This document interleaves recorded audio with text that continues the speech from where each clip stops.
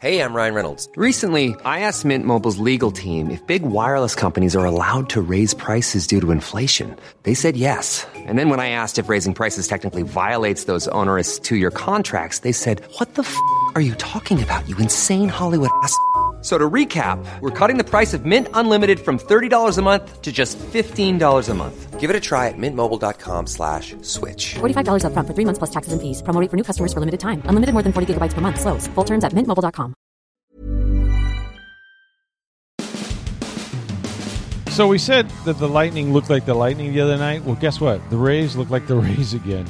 And in particular, I've been waiting for this guy. Austin Meadows broke out.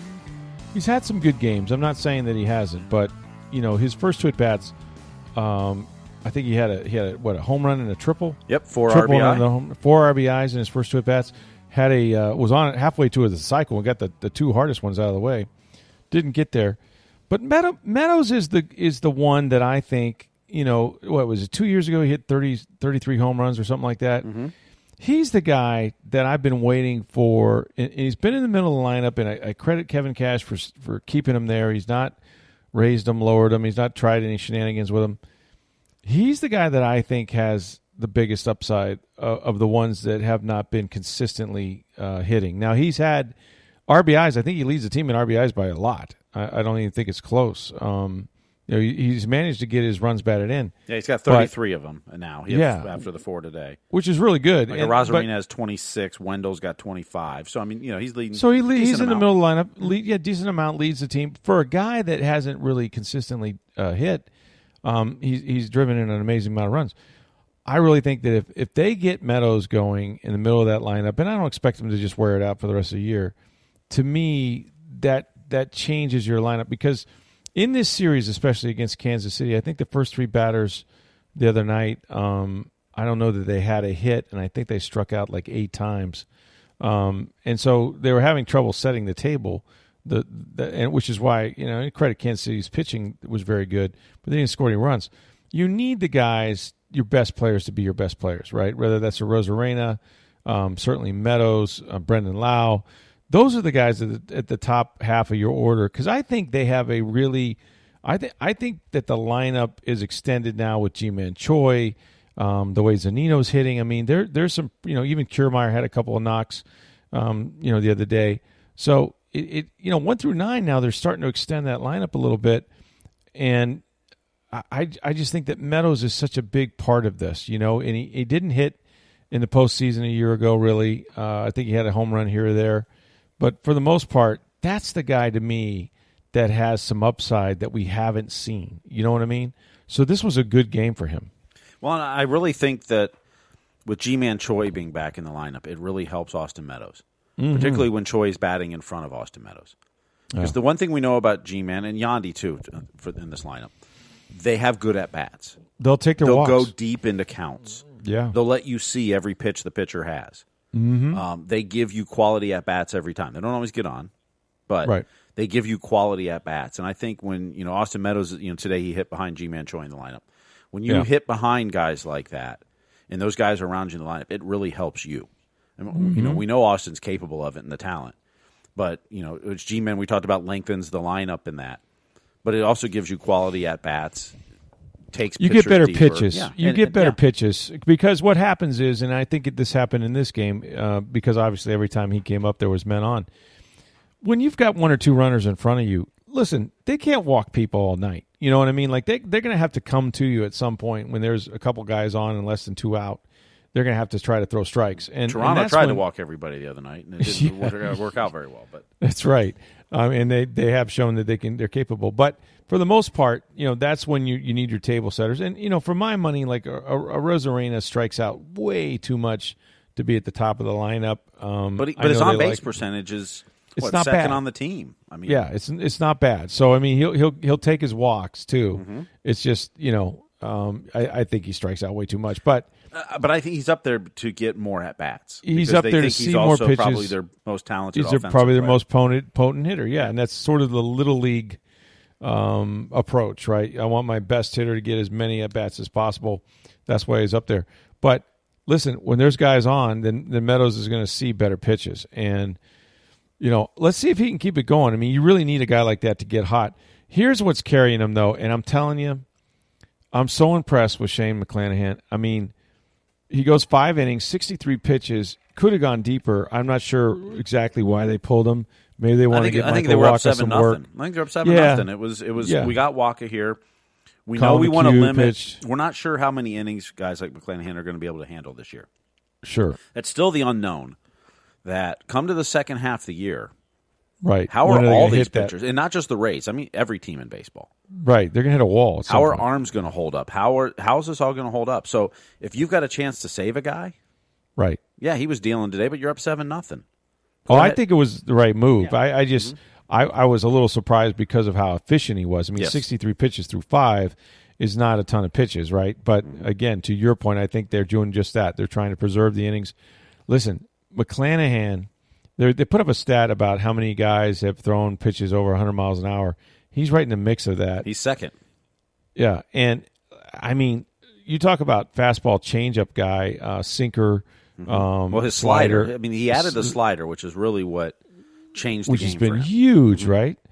And I mean, this dude, for as young as he is, for as few starts as he's had, it's got a big time arm. But more than that, he throws strikes. He's a strike thrower. Like if you're a hitter, you have to be on your toes for everything, right? Because everything's around the plate. It's not as if he has non-competitive pitches. Some guys have good stuff, but then they're dirting a ball here or there, or they're 2 out of the top of the zone. McClanahan, everything starts out in the middle of the plate. You know what I mean? And then it just dives. It dives. It rises. But he's around the plate. He's a strike thrower. Well, he had 47 strikes out of those 63 pitches today. Yeah, I mean, and you don't see, like, there are some power pitchers that can't do that, and he's capable of it. I mean, because, 0-2 is not a good place to be on this guy. He literally can do anything he wants to you. I just find him so hard to hit, and, I mean, again, their pitching has settled down to the point where it is, again, the strength of their team. You know what else is a strength? Their defense. Have you seen better plays in this series than almost, the last 2 series? You could go back to even the Toronto series, but certainly against Kansas City. They have made some plays in the infield, in the outfield. I mean, it's highlight stuff. Well, and when you watch the other team, like Mondesi today, a routine grounder. Yeah. That he bobbled, took his time, and then was it Walls running? Yeah, it was Walls running. And then he was going to beat him, and then he spiked it in the dirt. Right. It was a routine play. It's we see these teams all the time, and we'll get into Javi Baez's play in a minute here. Man. If you haven't seen this one yet, oh my goodness. Twitter blew up, and any baseball fans, it was I sent it to a few. I sent it to you. The Pirates. Yeah, so, but, the defense in the leagues and that, I mean, the Rays saved so much. And getting back to the pitching, too. Mm-hmm. Did you know how many walks the Rays had in this 3-game series against the Royals? Mm-mm. They gave up 3. 3 in 3 games. 3 walks. Tyler Glasnow gave up 2, and then McHugh gave up 1 in the 9th today. And McHugh he finished the game, so you're talking about all the starters, and 2 of those were from the same starter in Tyler Glasnow. Rich Hill had 13 strikeouts and no walks on Tuesday. Didn't walk anybody. Yeah. But they gave up 3 walks in the whole series. That's winning baseball. Well, it's winning baseball, but I got to be honest with you. Don't give them freebies. Don't give them freebies, but here's what makes pitchers able to do that. The guys behind them making plays. Mm-hmm. You know what I mean? They work fast. Rich Hill does, but they work fast. The fielders are into it. They're not falling asleep out there. But you also, as a pitcher, you trust you can pitch to contact. You're not like, hey, I don't know what I got behind me here. Maybe I need to strike everybody out. So these guys are throwing strikes, and they're putting the ball in play, and they're coming up with plays for them. I mean, a couple of great catches in the outfield by Kiermaier in the Rich Hill game. Great turn of a double play in this one. So, listen, I mean, the Rays have always prided themselves on defense. I got to be honest with you. Like, I loved Willy Adames because of the energy that he brought, and he made himself a really good shortstop. I'm not sure this kid that replaced him isn't way better. Defensively, I think you're right, and offensively, he possibly could be. I love the way. Listen, he's very simple at the plate. He's a switch hitter. He doesn't try to do too much, with the ball. His bat, and I wish I did this when I was playing. He keeps his bat in the zone, right? So, like, if your bat is over the strike zone for a long time, chances are you're going to get a piece of the baseball. He is just he can run. He has energy. He prides himself on defense. He's probably, more of a defensive player even than he is an offensive player. But let me tell you, you got a switch hitter like that, and that you can play every day against lefties or righties, and he looks equally potent against both. It's really impressive. I mean, this kid's had a hell of a week when you think about coming to the big leagues. He has. And by the way, for Willy Adames, he had a big 3-run home run today to give the Brewers the lead. Now they end up giving it up. Did he? Good for winning him. In extra innings. But, yeah, he had a 3-run shot. So, look, I figure he's going to win the batting title, the Brewers, because he doesn't have to play at the Trop half the season. So, because we know that's where he can't bat. Everywhere else he did okay. You know what? None of them can hit at the Trop. It's the weirdest thing. They're not any good at it. It really is amazing how they've been that way. There's such a disparity. Yeah. But in the past they've been so good at the Trop, not necessarily offensively, but just as a team. And this year they've struggled there. But yeah. So anyway, we've got the Rays now, beginning a new winning streak after they had won 11 in a row. It's 13 out of 14 now. Now they got 13 out of 14, 2 in a row. Started a new streak. The Tampa Bay Lightning are waiting to see, as we do this podcast right now, Nashville is up 2-1 on Carolina, so they're trying to extend that series to 7 games. If Nashville, for Lightning fans, if Nashville wins this game, and by the time you hear this podcast, you'll know the outcome will be known. Mm-hmm. Nashville wins, then they go to a Game 7 on Saturday. Right. Actually, I think they set the time now at 5 o'clock or 5:30, something like that. Okay. So at that point, the Lightning wouldn't start their series with the winner of that game until Monday or Tuesday, presumably. Mm-hmm.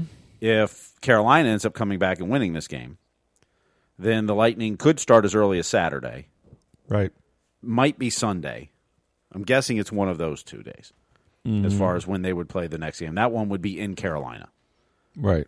If they do play Nashville, if it goes to Game 7, Nashville wins, Game 1 would be at Amalie Arena, either Monday or Tuesday, presumably. Right. Now, aside from just wanting, and again, you'll know by the time you hear this podcast if Carolina has won. But aside from wanting to extend the series and get more days off, which I think are critical at this time of year, don't you think that the Tampa Bay matches up better with Nashville than they do Carolina? I'd rather play Nashville, absolutely, if I'm the Lightning. Look, the Lightning can beat either one of these teams, and they're both good. I mean, let's not pretend they're not. They're both in the playoffs, but I just think that's a better match. I mean, Carolina won the division. Again, Tampa Bay didn't have Kucherov. They missed Stamkos the last, month or so.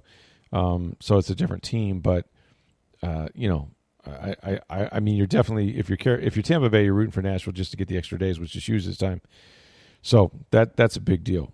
So we got, we'll keep an eye on that. And as well as we get your mailbag questions today. Good sample of questions all over the place, which is nice. Some challenging stuff, 100% guaranteed correct answers. So let's get started. Well, we'll start. We have a couple people either correcting or adding on to some conversations we've had this week. So sure. We'll start with Kenny, who says, Rick keeps saying the match was the first and only sporting event going on since the pandemic had started. That's not true. NASCAR had come back on May 17th and was racing on the 24th as well, the day of the match. Just thought I'd let you guys know. All right. Well, this is where I would normally say that I said sporting event. Oh. I know. I can't. Listen, down here in the South, we're all about NASCAR. And I, even though that the cars are the athletes in this particular event, I will grant you that there were some races. They went racing in the South. I guess I was thinking more about, like man-to-man combat. I don't know. I wasn't. Somehow I overlooked motorsports. It's on me. I'm not going to get into whether golf. Which I double checked that because then I thought about that. Wait, golf started back too, but they actually started a couple weeks later than that. So it had golf had not started back. It was after Kenny sent the question. I was like, you know what? Let me check golf. I would love to check the ratings for like what did better, NASCAR or the match. I think NASCAR did really well like the first week or two, and then it started tailing off as other sports started coming back. And they went back without fans too, I think, right? They didn't have, or they had very limited fans. I believe it was without, but this is just going off the top of my head. Maybe it was very limited, but I'm not sure why I excluded them. It might have been overlooked. Those of you who don't think that NASCAR racing is a sport, then you're welcome to protect me on this. But there's not many of those. Have you ever been to a NASCAR race? You know what? Sadly, no. Okay. I have not. I've been to 8 of them. 8 NASCAR races. I've been to the only race I did was early in my career. I was a correspondent for the Times. They sent me to the 24 hours of Sebring, or 12 hours of Sebring. Mm-hmm. It felt like 24. They sent me to the 12 hours of Sebring. I had no idea what was happening. There was extra drivers in every car. The cars were braking. They kept sending me like statistics about, what axle broke on this car. I don't know how I wrote a story. I'm sure I did write one. Seriously, I don't know. And it was in Sebring, which is sort of an outpost down in Southwest Florida. And all I know is that when I got there to the track, there was a line of regular people trying to watch this race, but they were all driving Porsches and all the Ferraris and all the automakers that were in. I said, "Wow, this is not your typical racing audience, right? Like these people were all like foreign sports car, devotees. I mean, they were really into it." So that's the only race I have covered. Okay, and I have not gone. And I'm embarrassed to say, having lived here my whole life, I have not been to the Daytona 500 or the Firecracker 400 or anything at Daytona. Mm-hmm. That's on me. It's not that I don't want to go, but I haven't gone. So my day is coming. So when I lived in Cincinnati, we carried NASCAR on a radio station, and the Kentucky Speedway had opened up. Sure. About an hour south of Cincinnati. And so they had the Truck Series race. They had the sprint car race, but whatever it was below back then. Right. I mean, it was still the Winston Cup, and then it switched to the I think it was the Sprint sprint cars, yeah. Mm-hmm. But whatever I can't remember the next one. It was a Craftsman Truck Series, and then there was the other series. They would have those races. We went to Indy races there. So I would watch, and I was getting into NASCAR and that. And my sister had moved to Charlotte, and I went down to visit her. It was the weekend before Memorial Day. And I drove in, got there like Friday night. We're just hanging out at a bar. What are we going to do this weekend or whatever? And she was new to town, didn't know a lot. And, all of a sudden something came on the television about the All-Star race for NASCAR was there that weekend. It's always the weekend before Memorial Day in Charlotte. So we said, well, let's go. And it's cool. You can bring your own cooler full of beer. And, oh, yeah. So we got some coolers. We brought some beer. We bought some tickets and went. And so we're sitting there watching the race. Well, the All-Star race is a little different. It's not like, start your engines, run 200 laps, and you're done. They would start, stop, rearrange the order, kick some people out. They were trying new ways to do this. And I'm not a huge NASCAR fan, but we're enjoying it. We're having fun. And the guy next to us is teaching us through this whole thing. Okay, now they're going to do this. They're going to do this. They're going to, now they're going to, the last 10 cars get knocked out of the race, and they're going to rearrange the order. Okay, great. We're having a blast, enjoying it. So at one point I reach into my cooler, and I think I had Bud Light or something in there. And I pulled one out, gave one to my sister, myself, and I offered the guy next to us who was helping us. I said, "Hey, would you like a beer?" He pulled back from me and goes, "I'm a Rusty Wallace man." He didn't talk to us the rest of the night because I offered him a Bud Light. And Rusty Wallace drove the Miller Lite car. I was like, I wasn't trying to insult your mother or anything. It's all about loyalty. It's a brand, man. Yeah, I'm a Bud man. He was nice to us the whole ride. Then he wouldn't talk to me the rest of the race. Wow. I was like, wow. I wonder how you felt about M&Ms. I don't know. I'll never forget that. But that is crazy. But we used to go every year to visit my sister, and we'd go to the race every year. The loyalty to the drivers, though, is really something. It's right? incredible. It's incredible. Yeah. And then I went to Talladega 3 races, which is awesome to see Talladega. Well, and that's nothing but a bunch of wrecks, right? I mean, we won't wreck it at Talladega. Yeah, I mean, that was before restrictor plates. So this was back in, I went, 03, 04, 05, that time. Nowadays, man, it's just a pileup. No, the best one was, I don't remember which race at Talladega, but late in the race, Dale Earnhardt's leading. and he's God there. And so he's leading the race, God and then a everywhere. late caution comes out. And then Jeff Gordon ends up winning the race.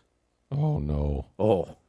So the beer cans come Right. flying out of the stands Rainbow Warrior. at Jeff Gordon's car as he's trying to do, spinning Yeah. out and all this stuff. And although I got to credit, he had a great line. So, the fans are just merciless, just ruthless on him, booing him. Sure. Raining beers down on him. And after the race, they asked him about, did you see all those beer cans they were throwing? He goes, oh, I thought those were Pepsi cans. Because he was driving for the Pepsi Yeah, car. he was. I was like, oh, that's pretty good turnaround there. What I love about NASCAR is like, if you cover it, and I have not, but like when you cover it, so you'll get quotes, but not just from NASCAR, but you get quotes from every sponsor. Like they all have their own quote sheets.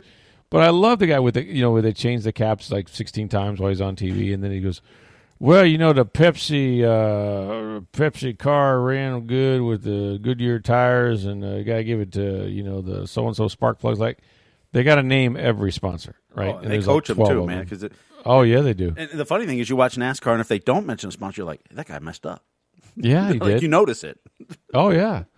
Like, it's not the number 4 car. It's whatever the sponsor is, number 4 car. Yes. So, yeah. Anyway, listen, maybe I misspoke, or maybe I didn't, but it just depends on your perspective, because some people think that the cars are the athletes when it's really the drivers. So there's that. But, okay. All right, Bob wrote us and says, I'm writing on the one thing that you both missed on the golf versus football debate. In golf, God forbid someone clicks a picture or makes a sound while they're swinging. It has to be perfectly quiet and still. Tom Brady's trying to do his thing with 70,000 screaming fans, and half of them screaming against him, with guys across him coming at him while he tries to buy enough time to throw the ball. He usually has people all around him. So football is much harder and tougher than golf. I mean, okay, that is true. You and my father was probably the guy that least understood this, because we would sit there and watch golf on a Sunday with the best of them back in the day, the Jack Nicklaus days, right? And he would always say, "I don't get it." He goes, "You can't make a sound, really? These guys are standing over a shot, and it's like all these fans are there and they're being quiet." He goes, he played professional baseball, football. You can scream and yell. Every other sport. What is it about these guys? Like, shh, don't. They're going to putt now. You don't want to make a mistake when they putt. I love it when the announcers that are miles away they're whispering. Yeah, they're like they're like in a studio somewhere on in a tower, saying he's got about 5. Have you ever listened? By the way, have you ever heard golf on radio? I have. I've carried it. It's crazy, right? It's so weird. Listen, I can imagine like theater of the mind. Like I can imagine a lot of things. Like baseball to me is great, right? Mm-hmm. You can hear the guy, and to me, baseball is the best radio sport. Because I mean, if you listen hard enough, the soundtrack of baseball, the hum of the stadium, you hear the vendors, going, "Get your beer." Well, it has whatever. the right pace too to allow you to describe slow. things between. You have enough time to give you that picture and description, right. In a hockey game that's flying up and down. I mean, Dave Mishkin does a great job. God bless him. He does. He's got. But all you're getting is what's on the puck. Where the puck is. You're not getting the whole picture of everything. Where baseball, you have time to describe it. And he never, he can't take a breath. Like literally, like shove to the right point, Stamkos, left point. So they do that. And the thing about baseball has its pregnant pauses, and it's sort of, but it's like, the wind, the pitch, ball outside, and oh, by the way, it reminds me. And they tell their stories in between, but you can visualize it, you can hear it, you can hear the crowd, you can hear the vendors, all that stuff. The weirdest sport on radio is golf, because you have no theater, like standing over a 25-foot putt, it's going to break a little left to right, and now he's going to, he backs off for a second, now he's lines it up, okay, and here comes the ball, and it rolls, and it's headed towards the puck, and it is, he just missed it. It is the weirdest thing, because there's a little bit of tension, but you're trying to imagine a ball rolling towards a hole. Like there's no drama in this, right? Like, did he make it? But it's just it's so funny to me that they'll go hole to hole to hole, golfer to golfer to golfer, and and that's it. Like you're describing something. Well, and the dirty secret is they've been calling those golf tournaments from studios for 20 years now. Yeah. Where all the other announcers, other sports are doing it now for the first time with COVID. Right. They've been fooling us forever. Doing it, golf's been doing it for 20, 30 years. Right. But they still don't want to talk too loud because the golfers may hear you. That's just funny to me. Where were we? We were talking about, we had a question. Football's harder than golf. It was more of a comment on our conversation, Joyce. Yeah, well, listen, I mean, harder, but I would say this. I've never attempted any sport harder than golf. Here's the one thing. It's all you. It's an individual You don't thing, have anyone right? that can bail you out. No. Tom makes a bad throw, but a player goes and dives and grabs it. Right. You get bailed out. Where golf, it's all on you. But granted, no one else can mess you up either. I mean, Tom Brady can throw a perfect pass, and you could drop it. Chris Godwin can drop it, or pop it up in the air and it gets picked off, and right. So I mean, it's definitely there's a big difference of team sport and individual sport too. Yeah, no one's taking a run at a golfer, as he's taking a well, Bruce Koepka says they do, but well, maybe the fans, maybe yeah, right. That whole thing, by the way, with him and DeChambeau has just gone sideways. We're going to see those guys in a WWE match soon. Yeah, I again, it's skill versus something else. I don't know. They're different sports for sure, and but I just know that the hardest thing I've ever tried, like I said, I hit a ball that was moving. It was easier than one that wasn't. I don't know why. I can't describe it. Like trying to control that low golf ball is so hard to me. And those that play it well and play it at the professional level, just it blows me away. So, yeah, I get what they're saying. You can't make a sound. That's true. Listen, Tom Brady winning a Super Bowl is by far more impressive to me than what Phil Mickelson did. Phil Mickelson has been able to physically hit a golf ball a long way. He had the longest drive in this last tournament, in one of the longest courses in the PGA against 25-year-olds that can hit it a ton. So he's still got game. He's still able to drive the ball like that. But Tom Brady, nobody has done what he's done. Of course, nobody's won a major at 50. I get it, but you think about the risk of playing football and the hits you take, and he took some hits last year. I mean, I can remember some shots that he took down the field where he got destroyed. Nobody's running at Phil Mickelson at full speed when he's trying to knock down a 12-footer, and no one's making a sound when he hits it. So I just think that, football to me, like that's the greatest accomplishment. Although what Phil did is, even Phil said a couple days later, he goes, I'm still trying to understand what I just did here, that it's still trying to sink into me. But it's a good question. All right, we have one more comment based on one of our shows earlier this week. And Craig asked, based on the current conditions now with water and the time of year, what are the best trees or flowers to plant at this time? Also, what mower and depth would you suggest so I don't get those lines in my lawn? Listen, I mentioned that I in between lawn services, or maybe I didn't, but I am. And I don't mean to turn this into a lawn and garden show, but it's a big thing. Like, you cut your own lawn, am I right? I do, yes. Because I've had a couple services throughout the years, and they just don't do as good of a job. So, and I don't think they would do as a good job as I would, except that I just don't have the time. There's no way that you're going to get me out there, even for a couple hours a day or a week, to push a mower. You could say, well, what if you had a riding mower? Okay, but my lawn isn't so big. I look dumb in a riding mower. So there's a little bit of vanity involved. But to me, lawn service is the best bargain going, right? Like I'll be happy to tell you guys what I pay. It's $125 a month, no contract. They do everything: hedges, edging, weeds, you name it. So, and there's a million lawn services in our development. As there's just a lot. It's a busy space, but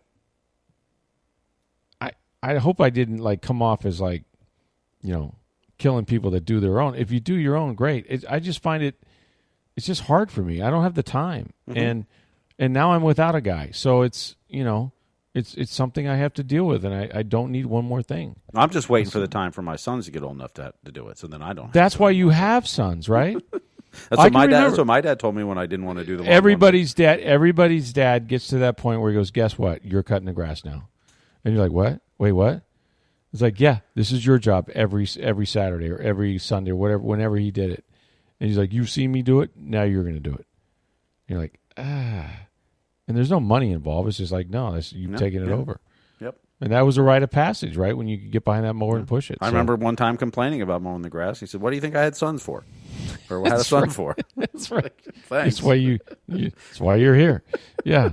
So and I cut grass for a summer job. I've done all that. I had lawns, and it's hard, dirty work, and but the guys that do it around here are great. So if anybody's got a lawn service guy, send them my way, because I am officially. My people have left me. They have they've reduced their work staff, and I think they were coming from too far away. And so my grass is now going to continue to grow until I hire somebody. So, check us out. Hit me up at rstroud@tampabay.com for your lawn service needs. I'm in Lutz, Florida, by the way. So, you might want to, if you're not from this area, you're going to have to pack us some gas to get up here. All right, we'll transition from Landscape Tampa Bay back to Sports Day Tampa Bay. And Matt had asked, how big has Ross Colton been for the Lightning this postseason compared to the subpar performance of Matthew Joseph?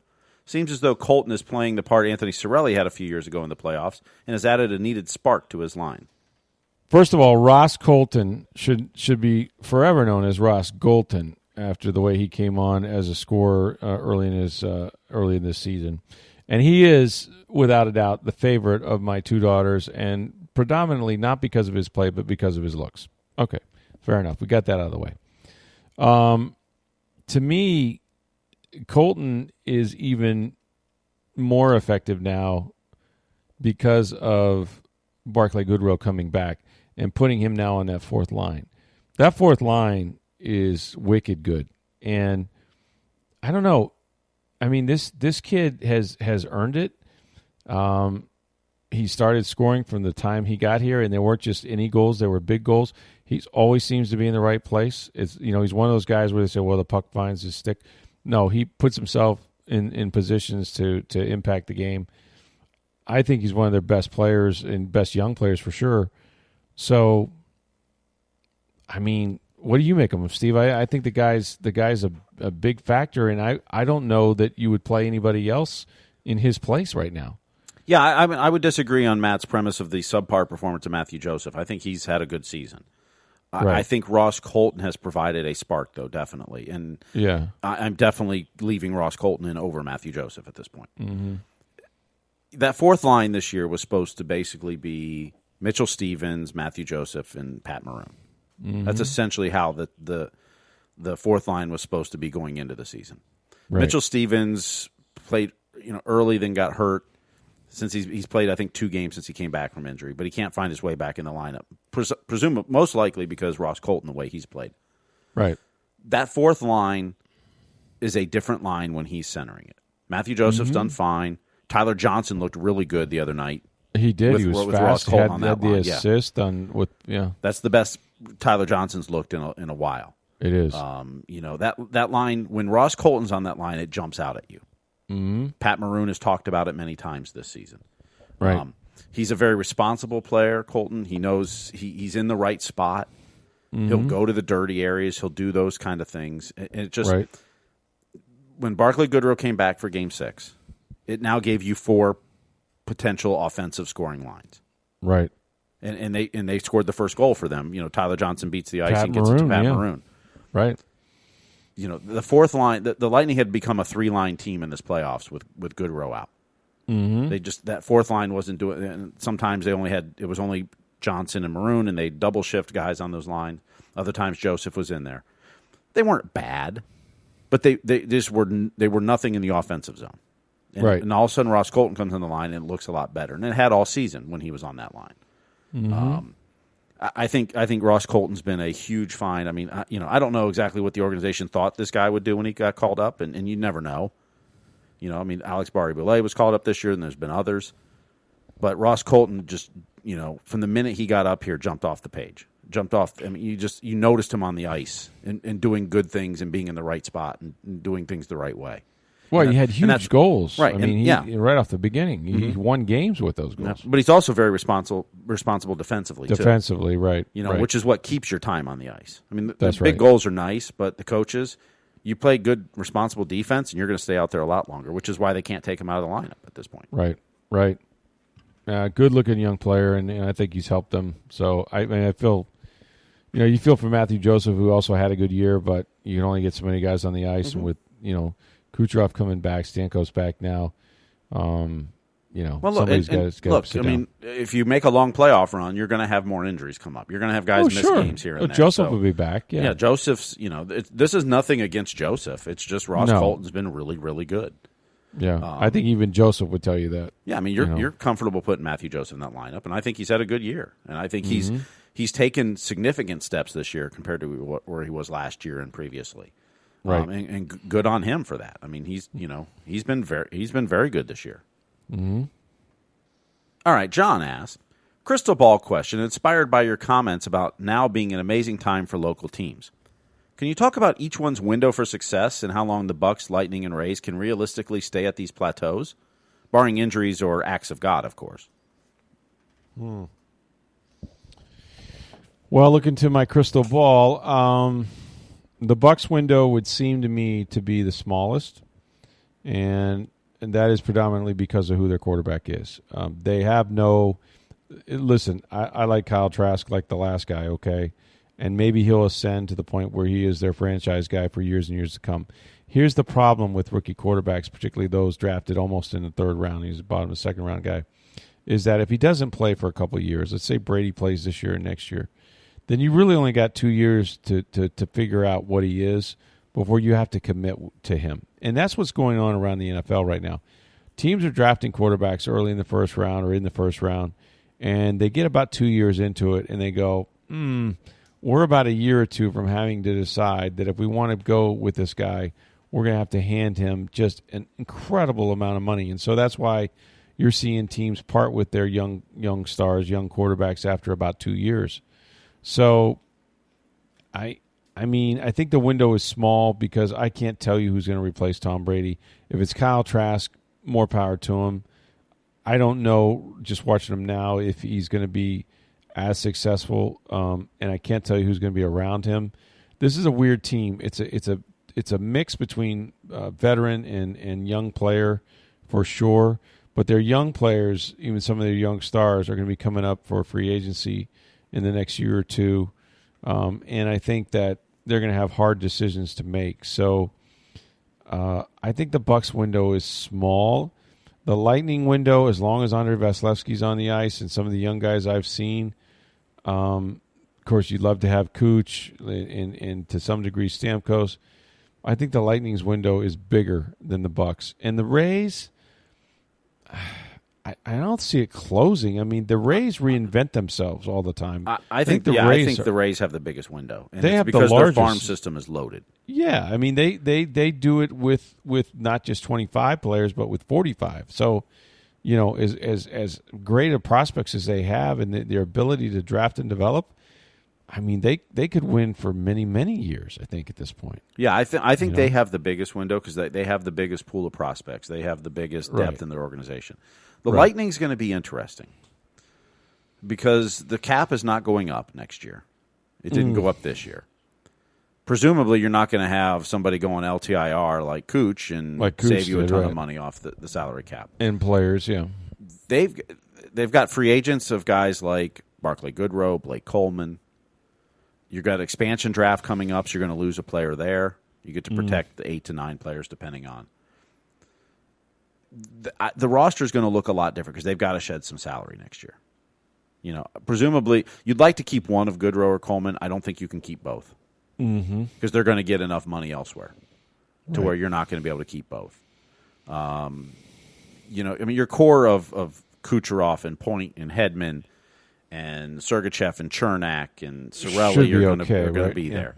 Yeah. But, the guys like Palat, Killorn, Gord, Johnson, maybe even McDonough.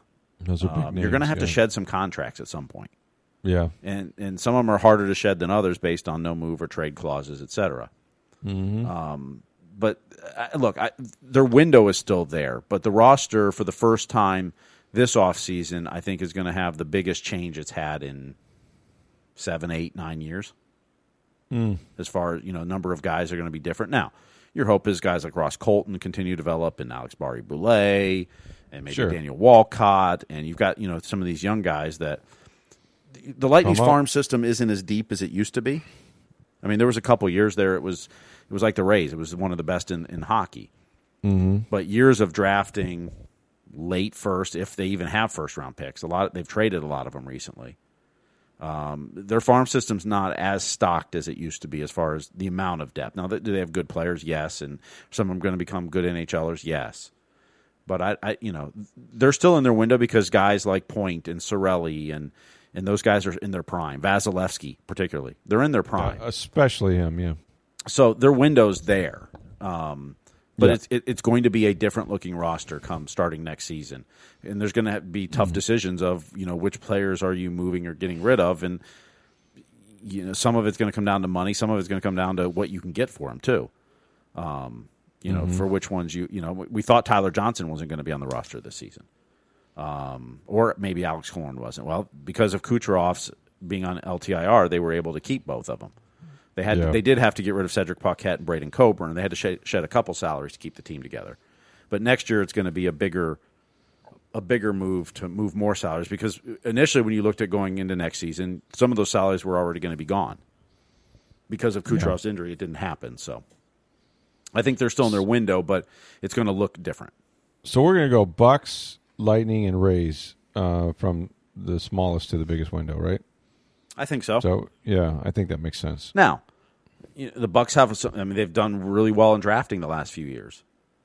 If they can, whenever Brady decides he's done, are they able to sign a free agent quarterback? That can definitely extend that window. Kyle Trask, baby. Well, or Kyle Trask, but I mean, maybe let's say Brady goes a year or two, and then Aaron Rodgers is available. Or, there you go. Yeah. I mean, that definitely. In football, that quarterback can extend things, just much like in hockey, Vasilevsky can extend things. Well, and listen, they've won 2 Super Bowls, both with free agent quarterbacks. It's not an accident. They're paying attention. Mm-hmm. The Glazers are paying attention. Like, why do we want to go through the rigors of drafting and developing a guy like Jameis and going through all those growing pains? Let's find a guy who can play and try to get him down here to Tampa, and I think that's the route they're going to go. Yep. All right, let's see. Let's go to John here. He asked, while the Bucks are expected to be in the hunt to repeat this season, what if the worst possible thing happens on the field? A Brady regression or injury? A Gabbert or Trask-led offense would be much different. So would the Bucks be playoff contenders without Brady? Depends on for how long. If you're talking about a few games, yes. If you're talking about a season or half a season, something like that, no. I don't think Blaine Gabbert's going to take this team to the postseason unless, there were an awful lot of wins already in the books. So, yeah, I mean, you got to hope that Brady stays healthy. I mean, Gabbert is a quality backup. He's won. I think he's 4-4 with Bruce Arians in the past. So Arians has a lot of confidence in him. And we saw him come into, the Atlanta game or one of the games last year and actually play pretty well in spots. I think he's ready to play if he needs to, but you're not a playoff team if you have to spend a lot of weeks with Blaine Gabbert at quarterback. Mm-hmm. That's just my opinion. I could, and I'm not trying to undersell Blaine because I know he's worked really hard, and this is probably the best team he's ever been on. So there's that. I just don't think it's going to happen without Brady. Yeah, the one thing I will give the Bucs credit is their defense is good. It is good. And so that can help. Sure. If you need to go a few weeks with a backup quarterback, sure, because they can keep you in games even if the quarterback's not that effective. Right. Well, you know what they say about backup quarterbacks. Like if you have a good one, right? If you need to win one game, he can win one game. If you need to win 3 games, he's going to win one game. Mm-hmm. And like literally, like you're happy with those results. Like you didn't lose them all, so he did his job, and that's sort of the job of the backup quarterback. Like just keep us afloat, try to get us, keep us in the win column a week out of 2 or 3. So that's what you're hoping for, anyway. All right, we had a couple questions from. I'll kind of combine them, but Michael and Mike, not the same people, but Mike and Mike. Yes. What do you make of the latest accusations against Stu Sternberg? And why would Mayor Kreisman call for him to step down? And then Mike had followed up, is the lawsuit against Stu serious, and could he lose control of the team? Well, listen. Accusations can be made against anybody. Mm-hmm. I would say, and so I would be very careful. You can also file a lawsuit against anyone for anything, as so long as you have the money and you want to go down to the courthouse and do it. So, having said all that, the problem with lawsuits are if they're not thrown out of court on their merit, they lead to discovery. Discovery leads to maybe finding out what the finances truly are. So this is a serious situation from the standpoint that, if you're Stu Sternberg, you don't want to be put in a position of having to go to court for anything. Certainly nothing that can cause your partner suing you. It's optically it's a bad look, and then there's if it gets to court, there's going to be some transparency. We've read figures of money that they've had in the past of $400 million and things like that. Who knows? But that's a good reason why baseball owners try not to get sued. Quite frankly, is they have no desire, to turn that over. So, I would say any lawsuit is serious, but I can't begin to judge whether it's frivolous or has a basis of fact or what. It's an awful lot of money, and as far as Kreisman goes, I think what he was saying, and I don't want to put words in his mouth, is that until this matter is settled, I'm not sure who I should negotiate with. It probably shouldn't be Sternberg, but Kreisman doesn't know the outcome of this, and none of us do. Well, and by the time the outcome comes, Kreisman's not going to be mayor anymore. He's not going to be mayor, right? So he's not going to be the guy that makes a deal with any owner of the Tampa Bay Rays, whether it's Sternberg or somebody else, because he's on his way out the door. So I think this is politics, unfortunately, and if not, he's just being naive. But more likely, it's politics. Yeah, I think it all depends. The question is, are any of these allegations true? And, well, we don't know. Yeah, and there's no way you could know that. No. I mean, just simply because a minority owner or owners sue you doesn't mean that they're true. You would like to think that they wouldn't just spend money on frivolous lawsuits, but Sternberg has maintained that everything's on the up and up, and until a judge says you got to turn over information, and maybe that's what they're after. I don't know. Well, for instance, in one of the first things that came out of this was Stu was talking to Montreal back in 2014, and it was like he can't do that. Well, he can talk, sure, especially if it didn't have anything to do with anything before 2028. There's nothing wrong. I mean, you can make that accusation. He was talking to them back then. Doesn't mean he did anything wrong, right? I mean, if he was trying to talk about moving the team there in 2021 when there's still a lease with the Tropicana Field, that would be a problem. Mm-hmm. But if he's talking to them and it's all about 2028 in the future beyond that, there was nothing wrong there. So you can make that allegation he was talking to them before then, but it doesn't mean anything was done wrong. I mean, Well, and where's your proof? Like, were you privy to the conversation? Is there a printout of this? Did somebody write it down or transcribe it? Like, it's even if you think that occurred, I'd be interested to know just what documentation they have about it. Well, like I said, what are the details of it? I mean, the details matter in that regard. Absolutely. Saying that he was talking to Montreal back in 2014 before anyone knew it sounds bad, and it can get people upset. But what's the context? But I don't know if he did anything wrong or anything that you would view as egregious. I mean, I don't know. I who knows? Maybe it is, maybe it isn't. And I think it's going to take more time and discovery and some things like that before we know how serious this is. I mean, lose control of the team, I highly doubt that. No, baseball's not one to do those kind of things. Right. Unless there's a lot more stuff there that we haven't heard yet, or discovery shows a bunch of things. I mean, who knows? I mean, right. It's hard to predict the future on these things, but yeah. So I hate to get ahead of lawsuits because everyone can file one, and I think you have to be really careful. I do think that the city of St. Petersburg and everybody would like this to advance to the stage where they could look at their books. I mean, that's natural, right? You'd like to know how much money they really are good for. I think we'd all be surprised, but I'm not going to declare Stuart Sternberg in trouble or guilty or anything else just because people filed a lawsuit. I'm just not. Brian asks, with the trade of Willy Adames for pitching depth, do you see any foreseeable needs or potential trading one of our outfielders? Wow. I haven't thought about it. I mean, the guy you'd like to deal is Kevin Kiermaier. I think he's the next to go. Yeah. It may not be this salary, year. Yeah, with that salary, you may have to eat some of it. You may have to pay half of it. I don't know how this is going to go. But to me, they have a sufficient amount of outfielders now that can all track the ball really, really well. Most of them are better hitters than Kiermaier. We know what Kiermaier is. So, yeah, I mean, I do think that he's probably, if you could just throw a dart, I mean, he's probably the guy that you'd want to deal if you can, I would think. Yeah, I would think, as far as the position players, he might be the next one to go. And it may not happen this year. It may be next season or off season, or maybe it doesn't happen because it also takes two to tango. You have to have someone who wants to pick up Kevin Kiermaier.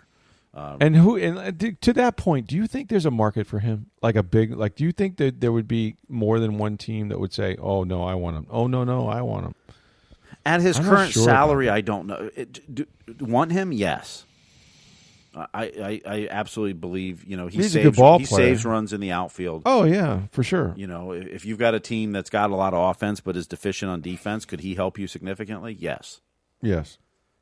At his salary, I don't, I don't know who wants to pick that up as far as that much for a guy that has potential to hit but hasn't figured out how to do it consistently enough.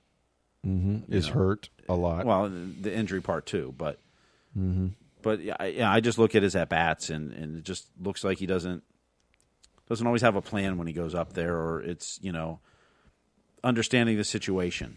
Sometimes you just need to get on base. Other times you can swing for the fences, knowing which one to do at which time. Right. Sometimes it seems like he's doing the opposite. Not a lot of instincts, either at the plate or on the bases. It's weird, but it's true. But he is one hell of a defensive player. You can't deny that, man. And I was just looking at the two catches he made Tuesday night. The one back in Boston Meadows, and then the one against the wall. You know what part of it is? The guy has no fear. And when I say this, like, I have played baseball with a lot of different people. You know who he reminds me of? And it's true that he's a football player who plays baseball. There is something different about those guys, man. He'll go across the middle. He's a receiver that'll go across the middle and doesn't care if you doesn't mind the contact. Right? Yeah. You can't sit there and go, well, why is this guy he's a little different? Yeah, he is. He's a football player. He played football in high school. Thought he was going to go, I think, on a scholarship to Purdue or someplace. Maybe that was for baseball, but I know he played football, and he has no fear. I mean, you can't have fear when you run into walls like this guy does trying to make catches.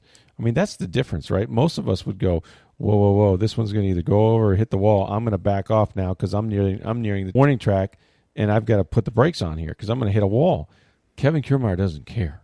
I'm just here to tell you, and that's why he's injured all the time. His body, he sacrifices. He enjoys that. He enjoys that part of the game, and he's just different, man. He's wired different. So yeah, I admire his defense. Not so much his offense. I hadn't thought about the football analogy, but it's actually a really good one. I play with guys like it. That's why. You know who was like that? This will be a name that everybody knows. Jim Leavitt. Mm-hmm. Jim Leavitt was one of the best baseball players I ever saw, and he was a quarterback at Dixie Hollands High School. Football player his whole life. Football was his sport. But he played baseball, and he played it so well that when he got a scholarship to Missouri in football as a safety, and he was an all Big Ten safety, or at that time Big 8, not Big 10, Big 8 safety, he also led Missouri in hitting, and I think he led the conference in hitting. And I watched this guy play center field, and he played it like Kiermaier. He would run into there wasn't a wall he wouldn't run into. There wasn't a ball he wouldn't dive for and sell out 100% for. He just played different. You know what I mean? The physical contact, the risk-taking. He wasn't risk-averse. He was 100% all in every day, all day, and that's why he was so talented at both sports. But football player, I've seen guys in youth ball, and we can point him out, yeah, dude right there, he's a little different. Yeah, football player. This is my theory. I just think that he brings that sort of, I'll run through, you ever say, we'll run through a wall for you. Yeah, Kiermaier will. He will because he's not afraid. He's not afraid of getting hurt. All right, Matt asks, how many wins does Jeff Scott need this year to convince the Bulls fans he's moving the team in the right direction? What do you have, one last year? That's correct. So 2 would be the right direction. Let's say it's got to be more than 2. I would say try to win half of them. Try to go 500, Young team, first full recruiting class without COVID, all of that. Tough sell over there at USF right now. Try to go 500. That should be your goal. I mean, you want to win them all, obviously, and I'm not saying that it won't, but, don't lose more than you win. And if that's, if that's 6-6 or however many games they play, whatever that medium line is, just get there. Just get half of them. I think the number of wins is less important than how they play. And the reason I say that is, okay, so two of their first 3 games, or is it their first 2 games, are NC State and Florida. I don't expect them to win either of those 2 games. They're at NC State and Florida here at Raymond James Stadium. If you gave Florida all they could handle. But that's what I'm saying is, how are you playing? I mean, like I said, I don't expect them to beat NC State or Florida. But you need to show that you've got players that can play with the big boys, and you can make some plays in those games. Yep. The AAC is a tough conference. It's not Power 5, but it's definitely the 6th conference. You've got teams like UCF and Cincinnati on your schedule this year. I think Tulsa's on there too. I was just looking at the schedule the other day, but you've got a lot of tough games on the schedule. I think you got to win some conference games for sure. But like I said, I think the cupboard was pretty bare when Jeff Scott took over. He's got to figure out who his quarterback is. He's got a couple young guys. I was at the spring game. A couple of those young guys I think are going to be something. I don't know if they're going to start this year, but it's going to be how they play, but also how they improve throughout the year too. Right. This is his first full season of having a spring practice, of having a full fall practice, and now you're going through a kind of a normal schedule. You didn't get that in his first year. No. So it's how is the improvements coming from spring practice through fall practice then through the season, knowing that your first 2 games are against Power 5 schools. Most likely you're going to start 0-2. Maybe you pull an upset, but realistically they're not going to be favored in either one of those 2 games. So after those games, then how do you go through your conference season at that point? And how are you progressing and improving and seeing that and tough. Staying it's going to be a tough season. I think next year's the year you can really judge Jeff Scott. Okay. But I think you've got to see progress throughout this season and improvements. And once they figure out who their quarterback is, I think things become a little clearer. A little more clear. Because the other way is some of these young guys are more mobile type quarterbacks that can really move out of the pocket and run the run game, where the older quarterbacks in the roster are more of those pocket passer types. So it kind of determines which way your offense is going to go based on who your quarterback is too. So that's a part of this as well, is figuring out, which direction you're going to go this year and who's the best quarterback to lead this team. Right. No, listen, I like Jeff Scott. I think he's going to be a good coach. Mm-hmm. I think he needs time. Obviously, recruiting is the big thing, but even if he gets those players, they're going to need a couple of years to get under his system and get going. So I'm not giving up on Jeff Scott. I mean, look, the worst time you could take over a team was last year, period. Mm-hmm. Mike Norvell's going through it. A lot of teams are going through it. So let's give Jeff the benefit of the doubt. And if he finds a quarterback, which is the key to everything in football, they're going to be competitive and very competitive soon. So big year for him, but I don't think it's do or die. Hiring for your small business? If you're not looking for professionals on LinkedIn, you're looking in the wrong place. That's like looking for your car keys in a fish tank. LinkedIn helps you hire professionals you can't find anywhere else, even those who aren't actively searching for a new job but might be open to the perfect role. In a given month, over 70% of LinkedIn users don't even visit other leading job sites. So start looking in the right place. With LinkedIn, you can hire professionals like a professional. Post your free job on linkedin.com/achieve today. Casey asked, why don't Major League Baseball umpires use microphones to explain rulings to fans in the stadium and on the television? NFL and NHL do this. Major League Baseball, they only give the explanation to the team managers. Yeah, you know what? To me, that's more of a how do we communicate to our fans thing. Like, we're going to go with a booth umpire, which is, the NFL has sort of gone to. What's the review play system? It's fun to listen to if you get to hear it, but I don't have a great reason, to be honest with you. I don't. Well, know. It annoys me about the NHL, and they're mic'd up, and most part, number 93 on whatever team, 2 minutes cross checking. But when you get the melee and there's 4 people in the box, they don't tell you a thing. I'm like, that annoys me. I mean, the NFL makes the umpires tell everything. I wish the NHL would do that, and I would love to see the Major League Baseball umpires do that for weird situations. Yeah. It's about, there's nothing worse than you're at the arena or, you're trying to figure out what happened. Yeah, what's going on? Why did Tampa Bay get a power play, or why are they on the penalty kill, or why is that runner on for second base? Yep. Purely transparency. I mean, that's it. I think it would help things if they do that. But it's look, it's the same reason why in pretty much all the sports is with replay. Well, we want replay to get the play right. But you can't review this, or this. That's right. Okay. Well, so what's the real goal of replay? John Gruden used to say this is like, if your goal is to get the game right, like if that's your goal, why you do replay because this is a catch, this isn't a catch, this is where the ball should be, this is holding, whatever. If your goal was to really get the game right and it would last 6.5 hours, then everything should be reviewable. Right? Mm-hmm. Like this dude over here just called holding on 3rd and 4, and we picked up the first down, and we could have 4 more plays, 16 more plays. Like, why are we deciding not to review penalties? Because we know officials make mistakes all the time, and yet they don't do it. So the review system has a long way to go, in my opinion. Well, what I can't stand, and this is in all the leagues, is the play happens. Okay, hold on. We're checking the monitors. Let me call back to the video code. Hold on. We're still checking. Hold on. We're not ready yet. No. Hold on. What? No, you need more time still? Hold on. What? You need to call it immediately.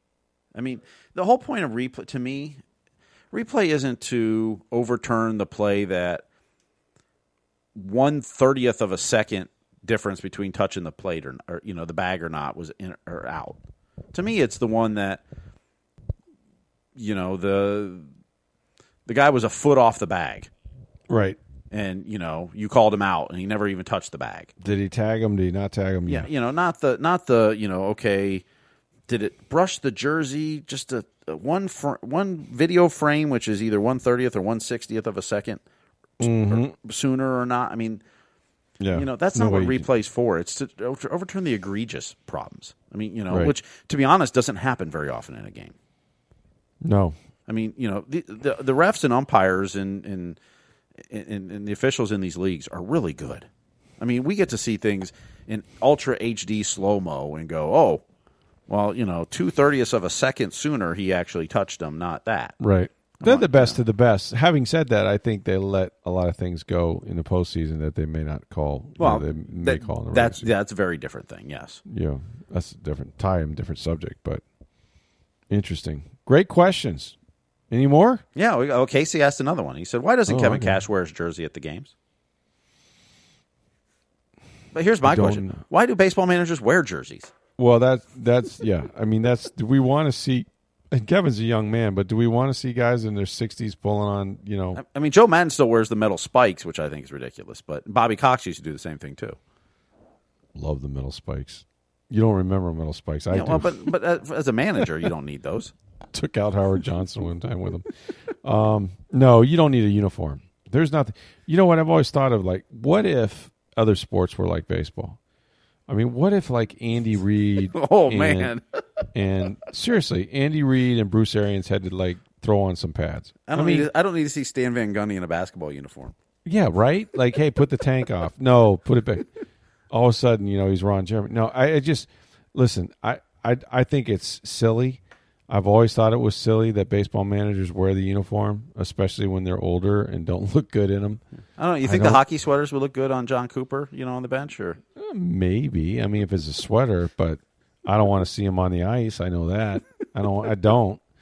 It's just so weird. Like baseball is that's the sport, right? I mean, it was one thing if you were Pete Rose and you were a player manager, and that's happened in history before. Yeah, if you're going to grab a bat or a ball and go up there and swing it, then that's fine. But if you're not, I don't see it. I don't get it. I don't. Other than, hey, that guy's in charge. He's the boss. See, he's not wearing. And why does a manager need a number? I mean, they all have numbers too. It's a good point too. I mean, we know he's the manager. Is anybody else that looks like this guy? You're afraid he's going to sneak in the game and no one notices? There's some young managers, though. I mean, there are some young ones, but the heck with it. Yeah, those are all fair points. I'm not sure. Yeah, Kevin Cash. We'll have to ask him that question. I think we should probably come up to him and say, hey, they want you to put your jersey on. I don't know. Does he have? Do you know his number? Do you know Kevin Cash's number? I don't. I know Joe Madden was 70. Joe was 70, and he wore his a lot. 16? Is Kevin Cash 16? Sounds about right. I think that was his playing number. I think at one point. Yeah. I don't know. Let me see if they have it on. It's odd. It's an odd stat for sure. Coaches. Do they have their numbers on here? Kevin Cash is 16. I was right. 16. Matt Quattro's 33. Matola's 51. Kyle Snyder's 23. Wow. Ozzie Timmons is 30. Rodney Linares 27. So just in case you really wanted to know this stuff. Stan Borowski's 41. That's helpful to somebody, but not to me. But Paul Hoover, the major league field coordinator, is 24. Nice. The process and analytics coach has a number. He's 97. Jonathan Ehrlichman. Wait a minute. He's 97? That's his number. Ehrlichman? Yeah. Was that the guy with the Pentagon Papers? He's the process and analytics coach. So Gotcha. The numbers guy. Gotcha, man. Numbers guy. Why don't the trainers wear the jerseys then? If everyone else in the dugout does, why aren't the trainers? Listen, man. Baseball finally decided that they let their managers and their bench people take off their masks. Let's start there. But there's no way that anybody in my opinion, nobody over the age of 40 should wear a uniform, even if you're on the team, because even though guys are rocked up and stuff. It's just weird to me, man. Unless you're at fantasy camp. You're at the fantasy camp as a sure. Go ahead.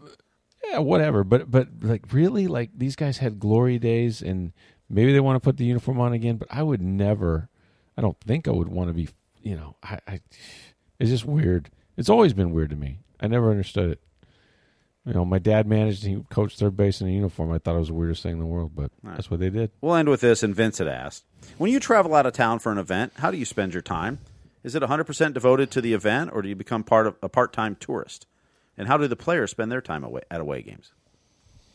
Well, the players are very busy. They usually have about a 3-hour window after dinner and before snacks and lights out. I think football is different than some of the other sports. Yeah, it is. And although people have to come to that city, they have to, make a point to the hotel, and there's a lot of coordination.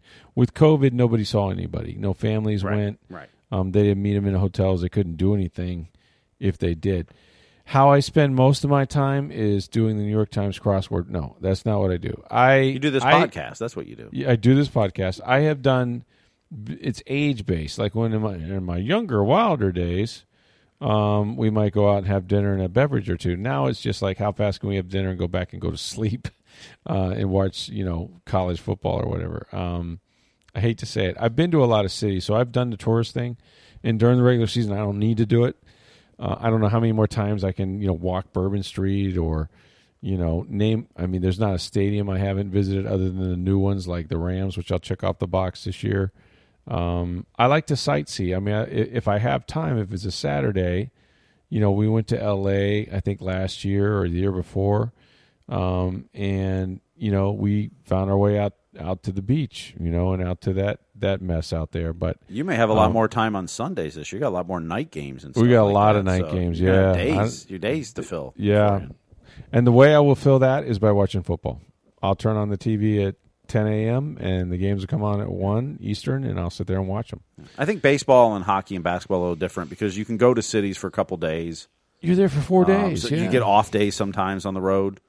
Right. So it's great. You've got different things there. Games are generally at night. And you're not playing most of the time till the next night, so you have 12 hours. So, yeah.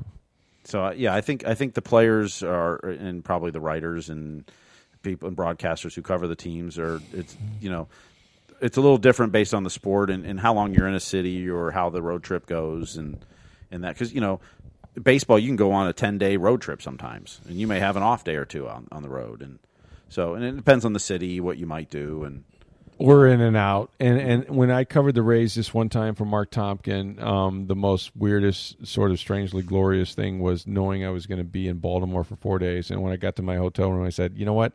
I can take stuff out of this suitcase and put it in a drawer, and it'll be here when I get home from the ballpark at 2 a.m. And that's what I did. So when I did baseball, this is 15 years ago, doing the Braves and traveling.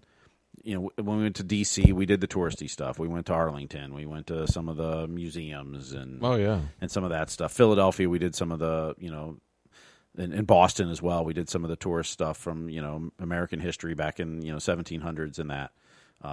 Other cities, you might just hang out and go to a bar or restaurants or whatever else. It kind of depended on where you were at and the game situation and when you were leaving, when you were leaving next, and it was a lot of things factored into what you did. But yeah, for us, usually dinner is involved. I mean, I will say that off the top. And there's usually myself. Back in the day, it was Tom Jones, maybe Greg Allman. I mean, we will find a nice place to eat, and we won't try to but we will have not eaten breakfast. Depends on when you land, all that stuff, and we'll usually go out and have a nice dinner. And I like sampling, sort of what the culture of the city is too. Other people are in there. What's going on? Is it a holiday? Is it Halloween? I've been on the road many Halloweens before. You will be this year. It will be again. Yeah, in New Orleans. And the weirdest thing is to go out and realize you're the guy without the crazy mask. Like you're the only one that's not wearing one of these damn masks, and so you're kind of leaning over, going, "Hey, you got anything for me?" Like a junkie. Hey, can I have some lipstick, or can I have some face paint? Like, what do you got? Give me that. How much for that Navy hat? I don't need I need something. And if people will ridicule you, it's like, hey man, what's wrong with you? You're not dressed up for Halloween. It's like, I'm just here to have dinner. Yeah, right. So there's that. But good questions, really good. Kind of all over the place tonight. I like it. So thanks for your questions, as always. We hope that you have a great Memorial Day. We will be back to talk to you about the Lightning against Carolina in Game 1 of their series on Monday. So for Steve Versnick, I'm Rick Stroud of the Tampa Bay Times. Have a great weekend, everybody.